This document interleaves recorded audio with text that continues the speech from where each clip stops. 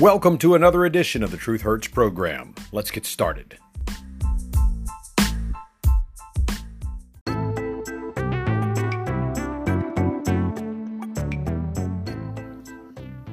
Welcome back to the Truth Hurts program, December 7th, 2021, the third edition for today. There's just so much to talk about, folks, just so very, very much. I'm your host, Steve Z. This is the Truth Hurts program where we tell it like it is. We expose the lies of the left. We expose the double standard in politics, the hype and the hypocrisy. I just read an article in the Washington Examiner, and I want to read it to you. I know not everybody gets the Washington Examiner. Christopher Tremogli wrote yesterday, "The working class won big under Trump's Tax Cuts and Jobs Acts. Data from the IRS showed that President Donald Trump's tax cuts, known as the Tax Cuts and Jobs Act, helped lower and middle-income households the most, according to a report by the Heartland Institute. Moreover, it led to lower average income tax rates for taxpayers in every income bracket, and this information was based on a comparison of tax returns between 2017 to 2018, the first year the law went into effect. According to the Heartland Institute, taxpayers with adjusted gross incomes between $40,000 to $50,000 per year received an average tax cut of 18.2% after accounting for all tax deductions and credits, and that was a direct result of the Tax Cuts and Jobs Act. Additionally, the legislation improved the socioeconomic status of many American citizens. In fact, data shows that taxpayers with an adjusted gross income of $1 to $25,000 decreased by more than 2 million in just 1 year, while the number of households reporting incomes higher than $25,000 a year increased in every income bracket, according to the Institute. I'll explain that one quickly. People saying their adjusted gross income between $1 and $25,000 per year went down. Less people, in other words, were reported to make below $25,000 a year under Donald Trump's Tax Cuts and Jobs Act. We had fewer people on welfare, fewer people on food stamps, fewer people on government assistance, more people working, more people earning, more people paying taxes, but paying less taxes than before individually. But when more people contribute to the pot, even if it's a little less than less people contributing to the pot with more of their incomes, it's better for the nation. Despite all the hype, the lies, and the propaganda that Democrats advanced, trying to claim the bill was a tax cut for the wealthy, data on the Donald Trump Tax Cuts and Jobs Act showed that higher income earners paid an even larger share of the total tax burden in 2018 than they did the year before the Jobs Act and Tax Cut Act went into effect. Taxpayers who earned more than $500 million a year paid 41.5% of the total income taxes to the federal treasury in the year 2018. Back before Donald Trump put that law into effect, in 2017, the people making $500 million or more paid only 38.9% of total taxes. Donald Trump's Tax Cuts and Jobs Act actually made the rich pay more of their, quote, fair share, unquote, than Barack Hussein Obama's tax programs the year before. The Heartland Institute even compiled a list of claims that were made by Speaker of the House Naughty Nasty Nazi Nancy Pelosi about that bill. November of 2017, Nancy Pelosi claimed, quote, "Despite Republicans' empty promises to cut taxes for the middle-class working families, it's clear that the GOP tax plan for the wealthiest is rich indeed." The data I just told you proved that she was lying. She was wrong. She was incorrect. Because again, people who made more than $500,000 a year paid more in taxes under Donald Trump's Tax Cuts and Jobs Act than they did the year before under Barack Hussein Obama's tax scheme. Pelosi also said, "The truth is already catching up with the GOP's snake oil pitch. Instead of pushing a deficit-exploding handout to corporations and the wealthy that increases taxes on millions of hard-working families, Republicans must join Democrats to work on bipartisan tax reform that puts the middle class first." That, of course, was a lie. The data, the raw numbers, even the refined numbers prove that Donald Trump's Tax Cuts and Jobs Act helped the lower and middle class and taxed the rich more so than the Democratic plan. You might recall when naughty, nasty Nazi Nancy Pelosi acted like a child and tore up the State of the Union address speech copy while she stood behind Donald Trump in 2020. She claimed that she did so because Trump's speech was filled with lies. However, Pelosi doesn't hold herself to the same standards of truth, because after all, in Democrat land, the double standard is their way of life. Remember this the next time you hear Pelosi or Joe Biden talk about anything. My thanks to Chris Tremogli for writing that piece in the Washington Examiner. This is the Truth Hurts program.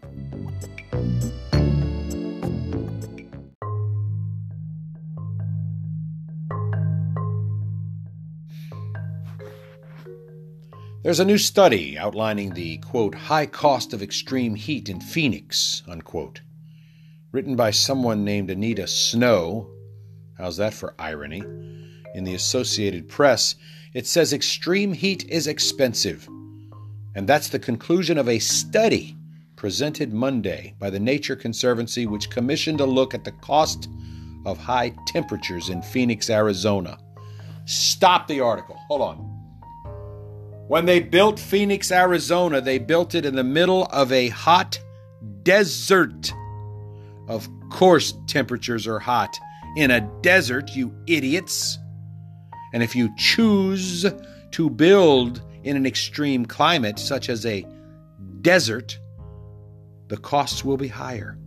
The cost to build, the cost to maintain, the cost to heat and cool will naturally be higher, especially with the inflation brought upon by gropey Joe Biden and Camel Toe Harris's administration.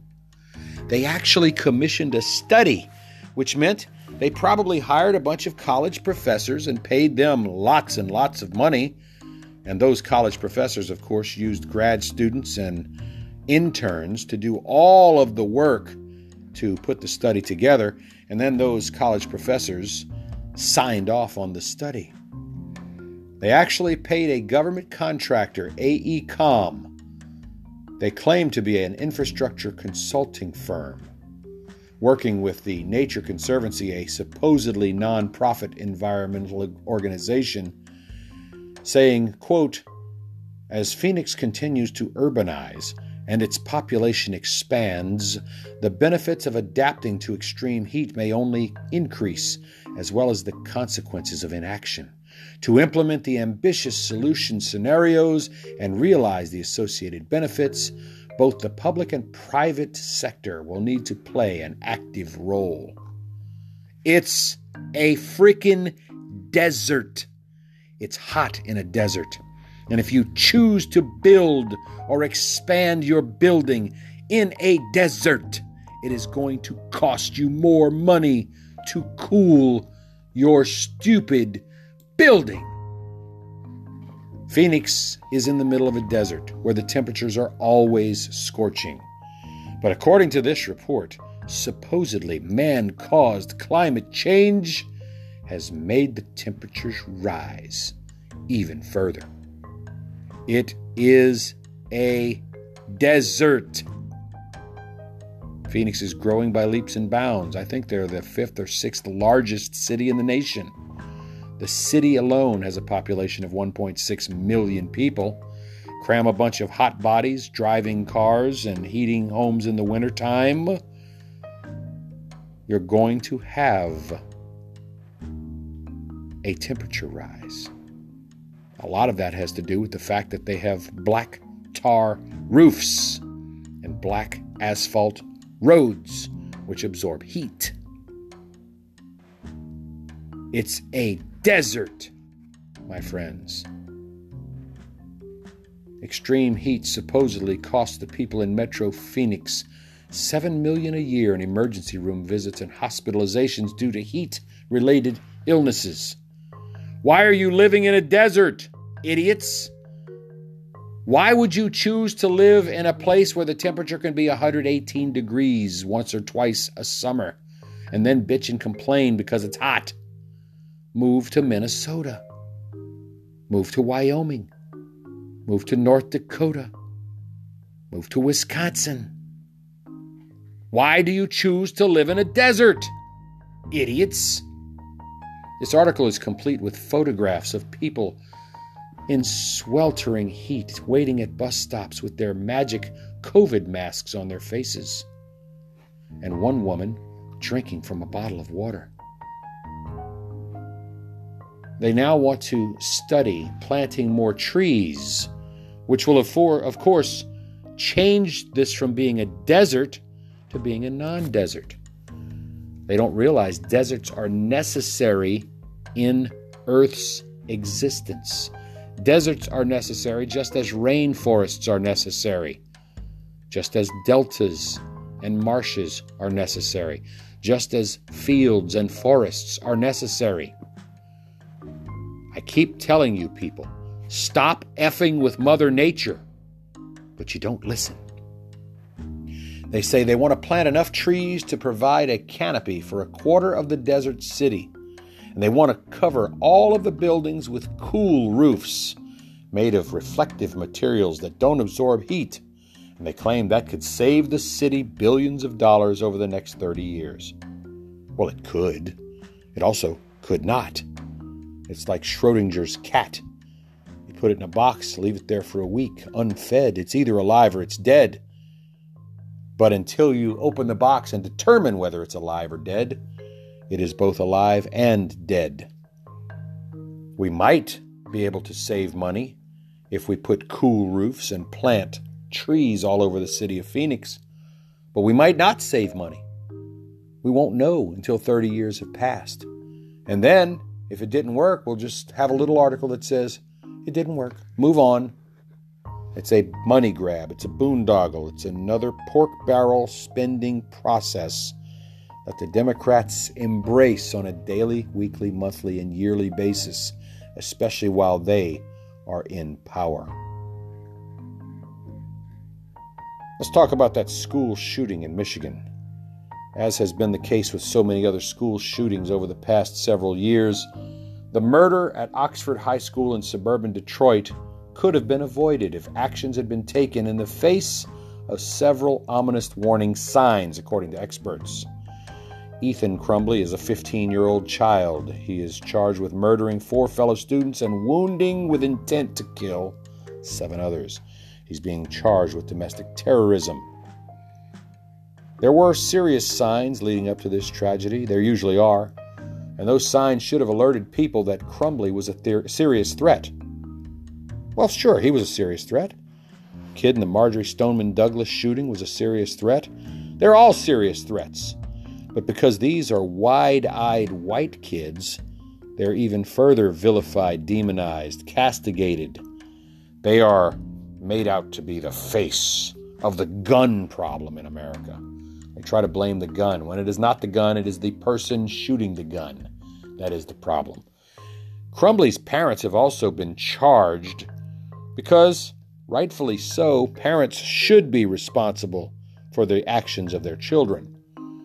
My question is, when a 13% AA hyphenated child in Detroit, or New Orleans, or Los Angeles, or New York, or St. Louis, or Louisville, or Minneapolis, or any other stronghold of Democrat land, pulls out a gun and kills someone at a convenience store, Why is the child simply put into the juvenile system and his parents not also be charged with being complicit in those actions?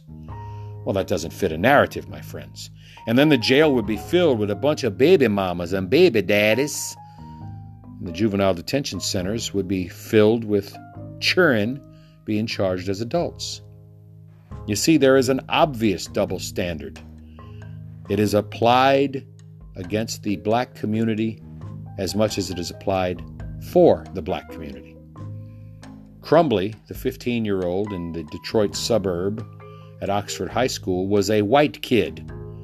So, of course, network outlets like CNN and MSNBC and CBS and ABC and NBC, who were open to gun control and taking away your Second Amendment rights, they are plastering this kid's picture and his parents' picture on every single newscast, and not just for a 30-second blurb. They're delving into the lives and the doings of the Crumbley family, and they're trying to make it out that this was a pre-planned, premeditated attack by a white kid. Oakland prosecutor Karen McDonald, a Democrat, told CNN there is a strong possibility Crumbley had the gun used in the killings in his backpack when he met with school officials and his parents. You see, he's been displaying disciplinary problems for quite some time. On the day of the shooting, he was actually summoned to the school office for misbehaving. His parents were called in, an indication that officials were taking the latest incident more seriously than the previous times that he had been called to the principal's office. Listen, I can tell you, having been a substitute teacher, having family members in education for over 36 years, if we simply charged every parent of every child who ever misbehaved, every annoying or aggravating child who got sent to the principal's office, we would have us a mess of people in jail, and the country would have no productivity. There are some very few model students out there, and there are some very highly questionable and suspect students out there who probably need some attention. But in the middle, the vast majority of students just go about their daily lives, and sometimes they might get on a teacher's nerve. Maybe the teacher doesn't like the cut of their hair or the style of their dress or the way that they sneered or smirked at the teacher when they walked by. There are some children like Ethan Crumbley that deserve to be punished for their actions. But there are probably thousands of other Tyrones and Lakeishas out there who they simply say, he's just a troubled youth. He comes from a broken home. He has a single mother. Or whatever other excuse they make. I don't see on the news when a 13% AA hyphenated American student stabs someone at school or shoots someone at school. They don't haul their parents in and charge their parents with homicide or negligent homicide or manslaughter. Those mamas, those baby mamas, those baby daddies, they be knowing their children be having guns. They be giving their children guns. They be teaching their children to go out at night and pull on car door handles and break into homes and steal guns. But they're not being hauled before the television cameras and the courts and being accused as being parties to the bad actions of their childrens. It's a double standard. Crumbley's parents, James and Jennifer Crumbley, imagine that. White family with all the same last name, the husband, the wife, and the child. They, the parents, had been charged with 4 counts each of homicide and involuntary manslaughter. James Crumbley reportedly bought the gun that Ethan is charged with, that he used in the murders, supposedly, and that he supposedly gave the gun to his son. The question is, why would a father do that? And why was the weapon not properly secured so it could not be taken anywhere without parental notice, permission, or supervision, especially to a school? Maybe it didn't go down like that. Maybe the child saw daddy put in the 5-digit code to the gun safe. time and time again. Maybe he learned of the code because the dad might have a password book somewhere in the house with passwords to his computer, to his porn collection, to his gun safe. We don't know why this child did what he did. They're also asking questions like, did Ethan ask Daddy to purchase the gun for him? What reason would he have given for asking James Crumbley? Did James Crumbley even have the wherewithal to ask his son why you want a gun? Why would a father give a son to a gun with a record of school discipline problems? These are all the questions the liberal media is putting out there to try and automatically make any potential jurors want to vote guilty against the parents for the actions of their kid. Again, I ask you, if Crumbley's parents are responsible and have to pay the price for Crumbley's criminal activity, why don't Lakeisha and Letitia and LaQuasha and Tyrone and Lil Jays, why don't their parents get called before the courts each and every time a 13% AA hyphenated minority child does something bad? It is a case of a double standard. This is truly organized systemic racism against the white kid and letting the black kids slide for their criminal activities. You don't think many black kids have been called to the principal's office? You don't think many black kids have disciplinary problems? Why are they not being scrutinized in the way that they claim Crumbley should have been scrutinized? At the arraignment, Crumbley's lawyers pleaded not guilty. Ethan is not talking to investigators, and guess what? He has a constitutional right against self-incrimination. The Fifth Amendment to the U.S. Constitution allows him to keep his mouth shut, and apparently this kid is smart enough to do so.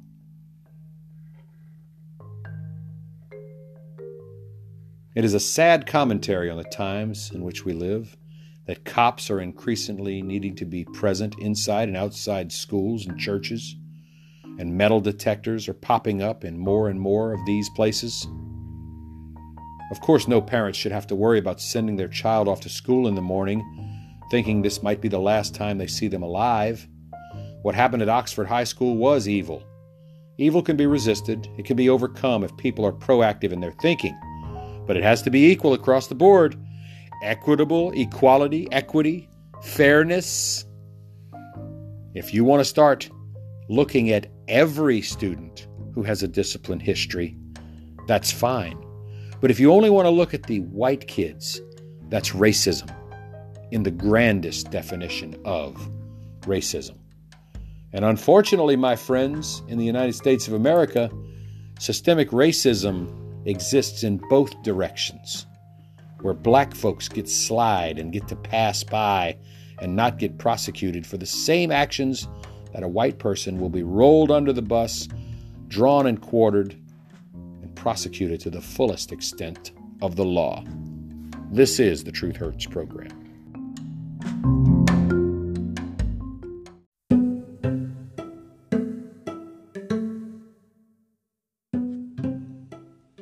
In their latest effort to radically transform America, destroy the democracy, expand the size, the scope, and the power of the federal government, the evil Senate Majority Leader, Democrat Chuckles the Clown Schumer, has vowed to pass President Gropey Joe Biden's so-called Build Back Better Act before this Christmas. That will certainly be a Grinch-like move. The $1.75 trillion plan, as they announced it, which will more likely cost over $5 trillion, passed the House on November 19th, and it will force states to fund unsustainable programs and further blur the lines between federal and state governments. The states' rights people must be losing their minds.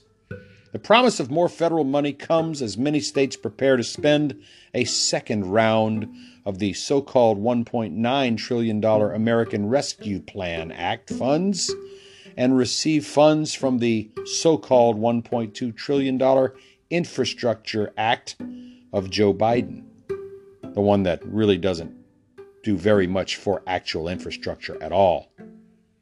A further influx of federal cash will overwhelm states already swamped with more money than they can possibly spend efficiently or effectively, and will fuel and sustain and expand higher levels of inflation. The cost-sharing provisions and strict spending conditions of the Build Back Better Act will shift significant portion of the bill's costs down to state governments, while forcing the states to implement progressive policy priorities in order to qualify for federal grants. They're dangling the carrot, and they don't let you see the stick. These requirements are part of the claim that the legislation is completely paid for, even though the Congressional Budget Office has proven on paper it is not paid for. It's a sleight of hand. It's a shell game put forth by the Biden administration and the Democratic Party to make you think it's paid for at the federal level. All they're doing is shifting the costs down to the state level and then requiring that the states jump through hoops and obey their progressive wish list plans in order to get the money they're promising to the states. Green New Deal?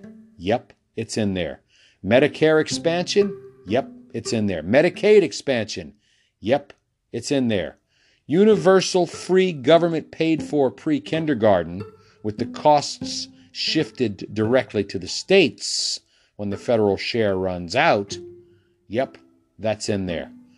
Massive federal funding programs have always led to unsustainable spending at the state level. For example, federal relief funds in the American Rescue and Recovery Act of 2009, the Obama-Biden stimulus, made states have to establish new programs for education that the feds demanded in order for those states to get the federal money. The federal money was only available short term, and once the funds dried up, the states found themselves on the hook for a multitude of programs that they didn't want in the first place, and the federal government then refused to continue to pay for. Various provisions of the so-called Build Back Better Act will also force states to adopt, to implement, and to fund programs, and then the federal money will simply dry up. That will leave the states once again on the hook for paying for progressive, liberal, woke, socialist programs that the states don't want to begin with. The official Build Back Better website outlines the administration's plans to subordinate state governments, including that universal pre-K, the expansion of the Child Care and Development Block Grant Program, and others. It places a significant financial burden of universal pre-K directly upon the states, and it allows local entities to bypass the states and directly access some federal funds on a temporary basis. This, of course, bypasses the wishes of taxpayers as well as their duly elected state representatives who wisely do not want to participate in this federal government expansion. And once again, when the federal funding expires, it'll be the state and local governments responsible for covering the increase in costs generated by these unfunded mandates, and they will not be able to stop the federally required programs from continuing. It's like your government telling you tomorrow you have to buy an Amana radar range microwave oven and put it in the middle of your front yard and connect it to the electrical grid. And you must run that Amana radar range electric device 6 hours every day. And for the first 6 months, the federal government is going to pay you for your electricity usage. You have to continue using it even after the federal funds stop, and they will stop. And from then on, you have to pay the increased cost of your electric bill because that requirement is a federal requirement, even though the federal government, will not pay for it. That's a lousy example, but it gets the job done. The Biden administration is also promising to expand Medicaid to more than 800,000 Americans on state waiting lists. And then he's going to pull the funding and make the states be on the hook. It's an extreme alteration of intergovernmental relations that put Franklin Roosevelt's New Deal and Lyndon Johnson's Great Society to shame.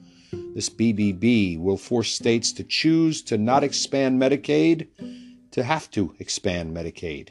It will force them to do so. It's a dystopian model in which the federal government manages every aspect of every American's life from birth to death, as long as they're on the government dole and agree to continue to vote Democrat. The coercion of states to embrace progressive policies doesn't stop with education or Medicaid.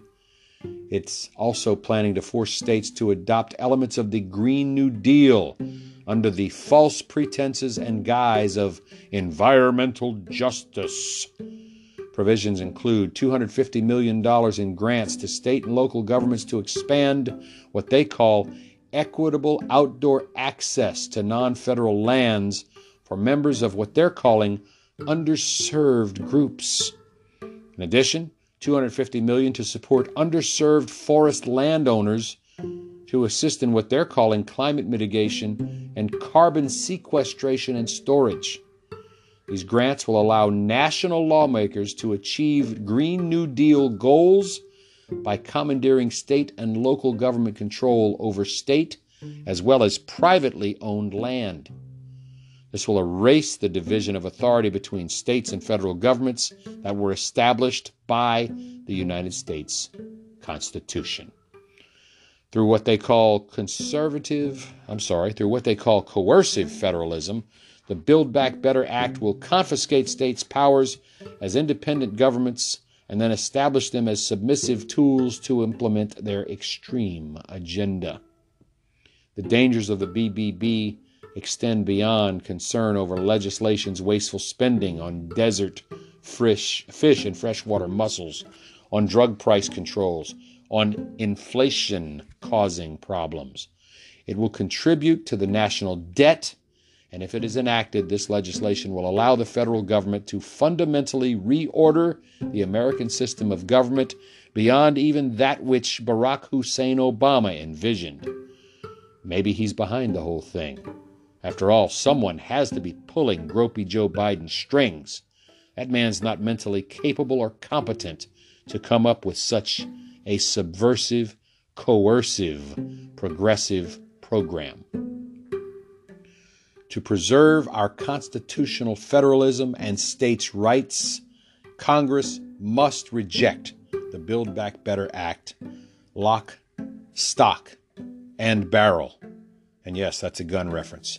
Call your congressperson, call your senator. It's already passed the House. There's not much we can do now there. Call your senator and tell them you want them to reject the Build Back Better Act because it is destroying the United States of America as we know it. That, my friends, is all the time. I apologize. We've run a couple minutes long here. But again, doing the program from the cell phone instead of the studio kind of makes it a little difficult to control the time. Go out there and make it a great day, everybody. We'll see you next time.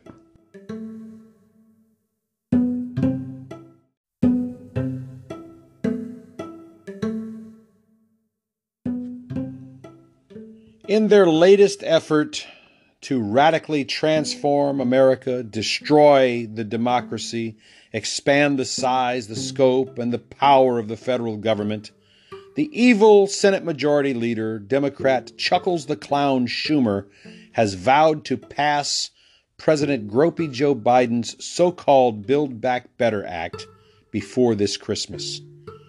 That will certainly be a Grinch-like move.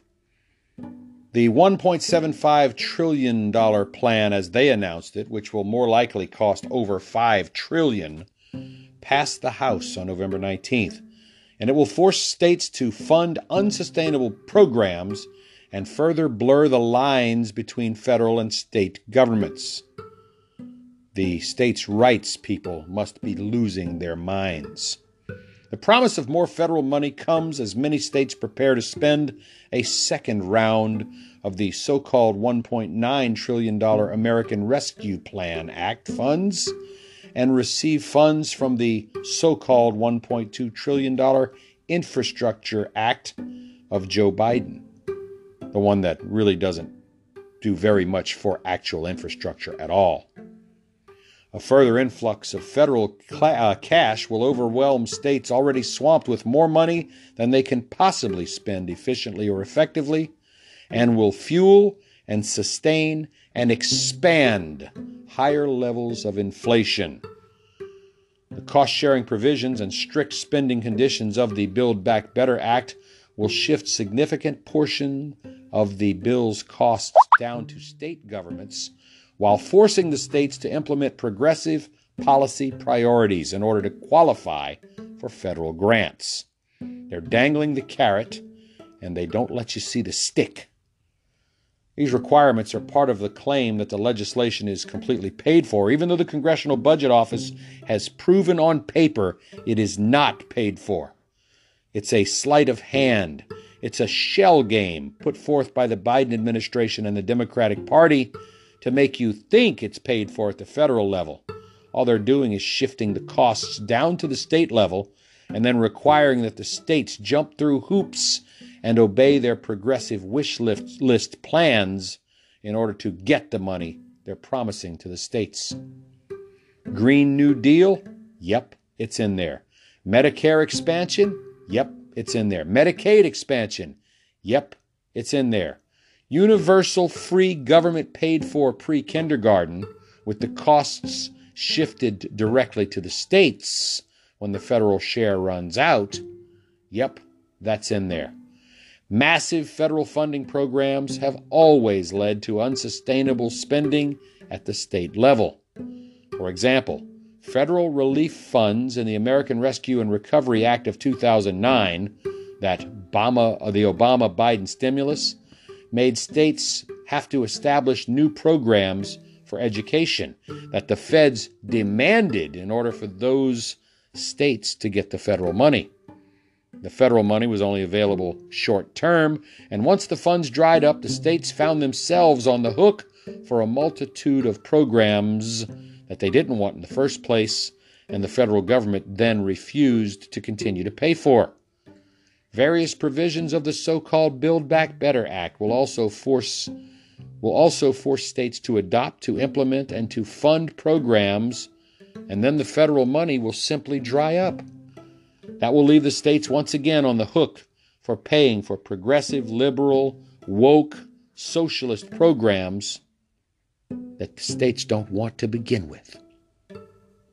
The official Build Back Better website outlines the administration's plans to subordinate state governments, including that universal pre-K, the expansion of the Child Care and Development Block Grant Program, and others.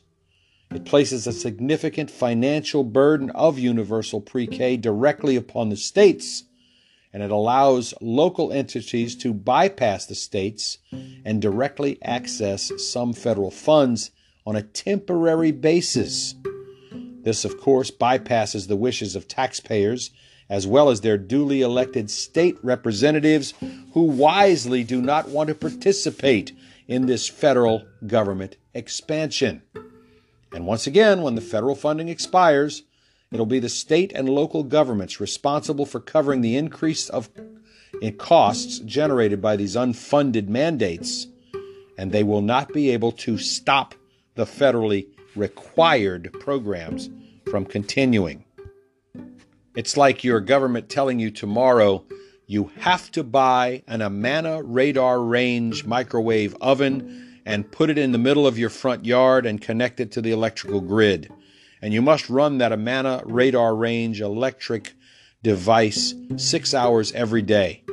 And for the first 6 months, the federal government is going to pay you for your electricity usage. You have to continue using it even after the federal funds stop, and they will stop. And from then on, you have to pay the increased cost of your electric bill because that requirement is a federal requirement, even though the federal government, will not pay for it. That's a lousy example, but it gets the job done. The Biden administration is also promising to expand Medicaid to more than 800,000 Americans on state waiting lists. And then he's going to pull the funding and make the states be on the hook. It's an extreme alteration of intergovernmental relations that put Franklin Roosevelt's New Deal and Lyndon Johnson's Great Society to shame. This BBB will force states to choose to not expand Medicaid, to have to expand Medicaid. It will force them to do so.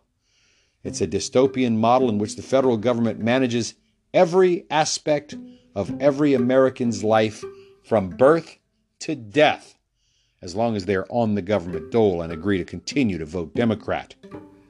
The coercion of states to embrace progressive policies doesn't stop with education or Medicaid. It's also planning to force states to adopt elements of the Green New Deal under the false pretenses and guise of environmental justice.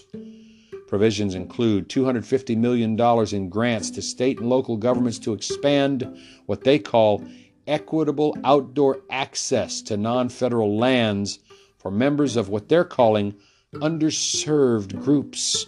In addition, $250 million to support underserved forest landowners to assist in what they're calling climate mitigation and carbon sequestration and storage.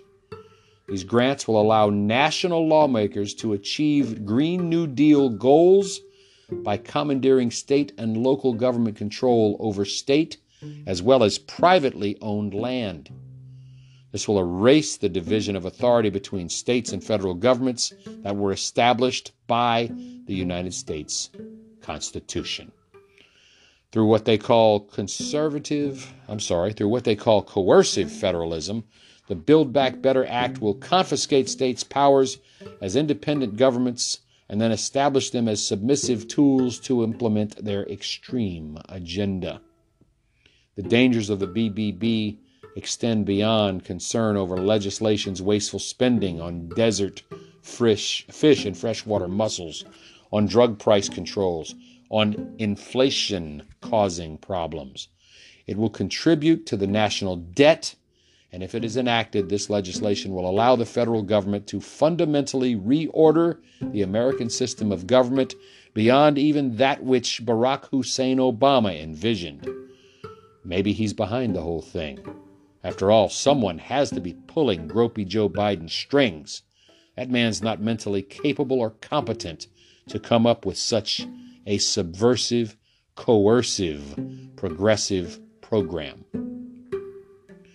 To preserve our constitutional federalism and states' rights, Congress must reject the Build Back Better Act, lock, stock, and barrel. And yes, that's a gun reference. Call your congressperson, call your senator. It's already passed the House. There's not much we can do now there. Call your senator and tell them you want them to reject the Build Back Better Act because it is destroying the United States of America as we know it. That, my friends, is all the time. I apologize. We've run a couple minutes long here. But again, doing the program from the cell phone instead of the studio kind of makes it a little difficult to control the time. Go out there and make it a great day, everybody. We'll see you next time.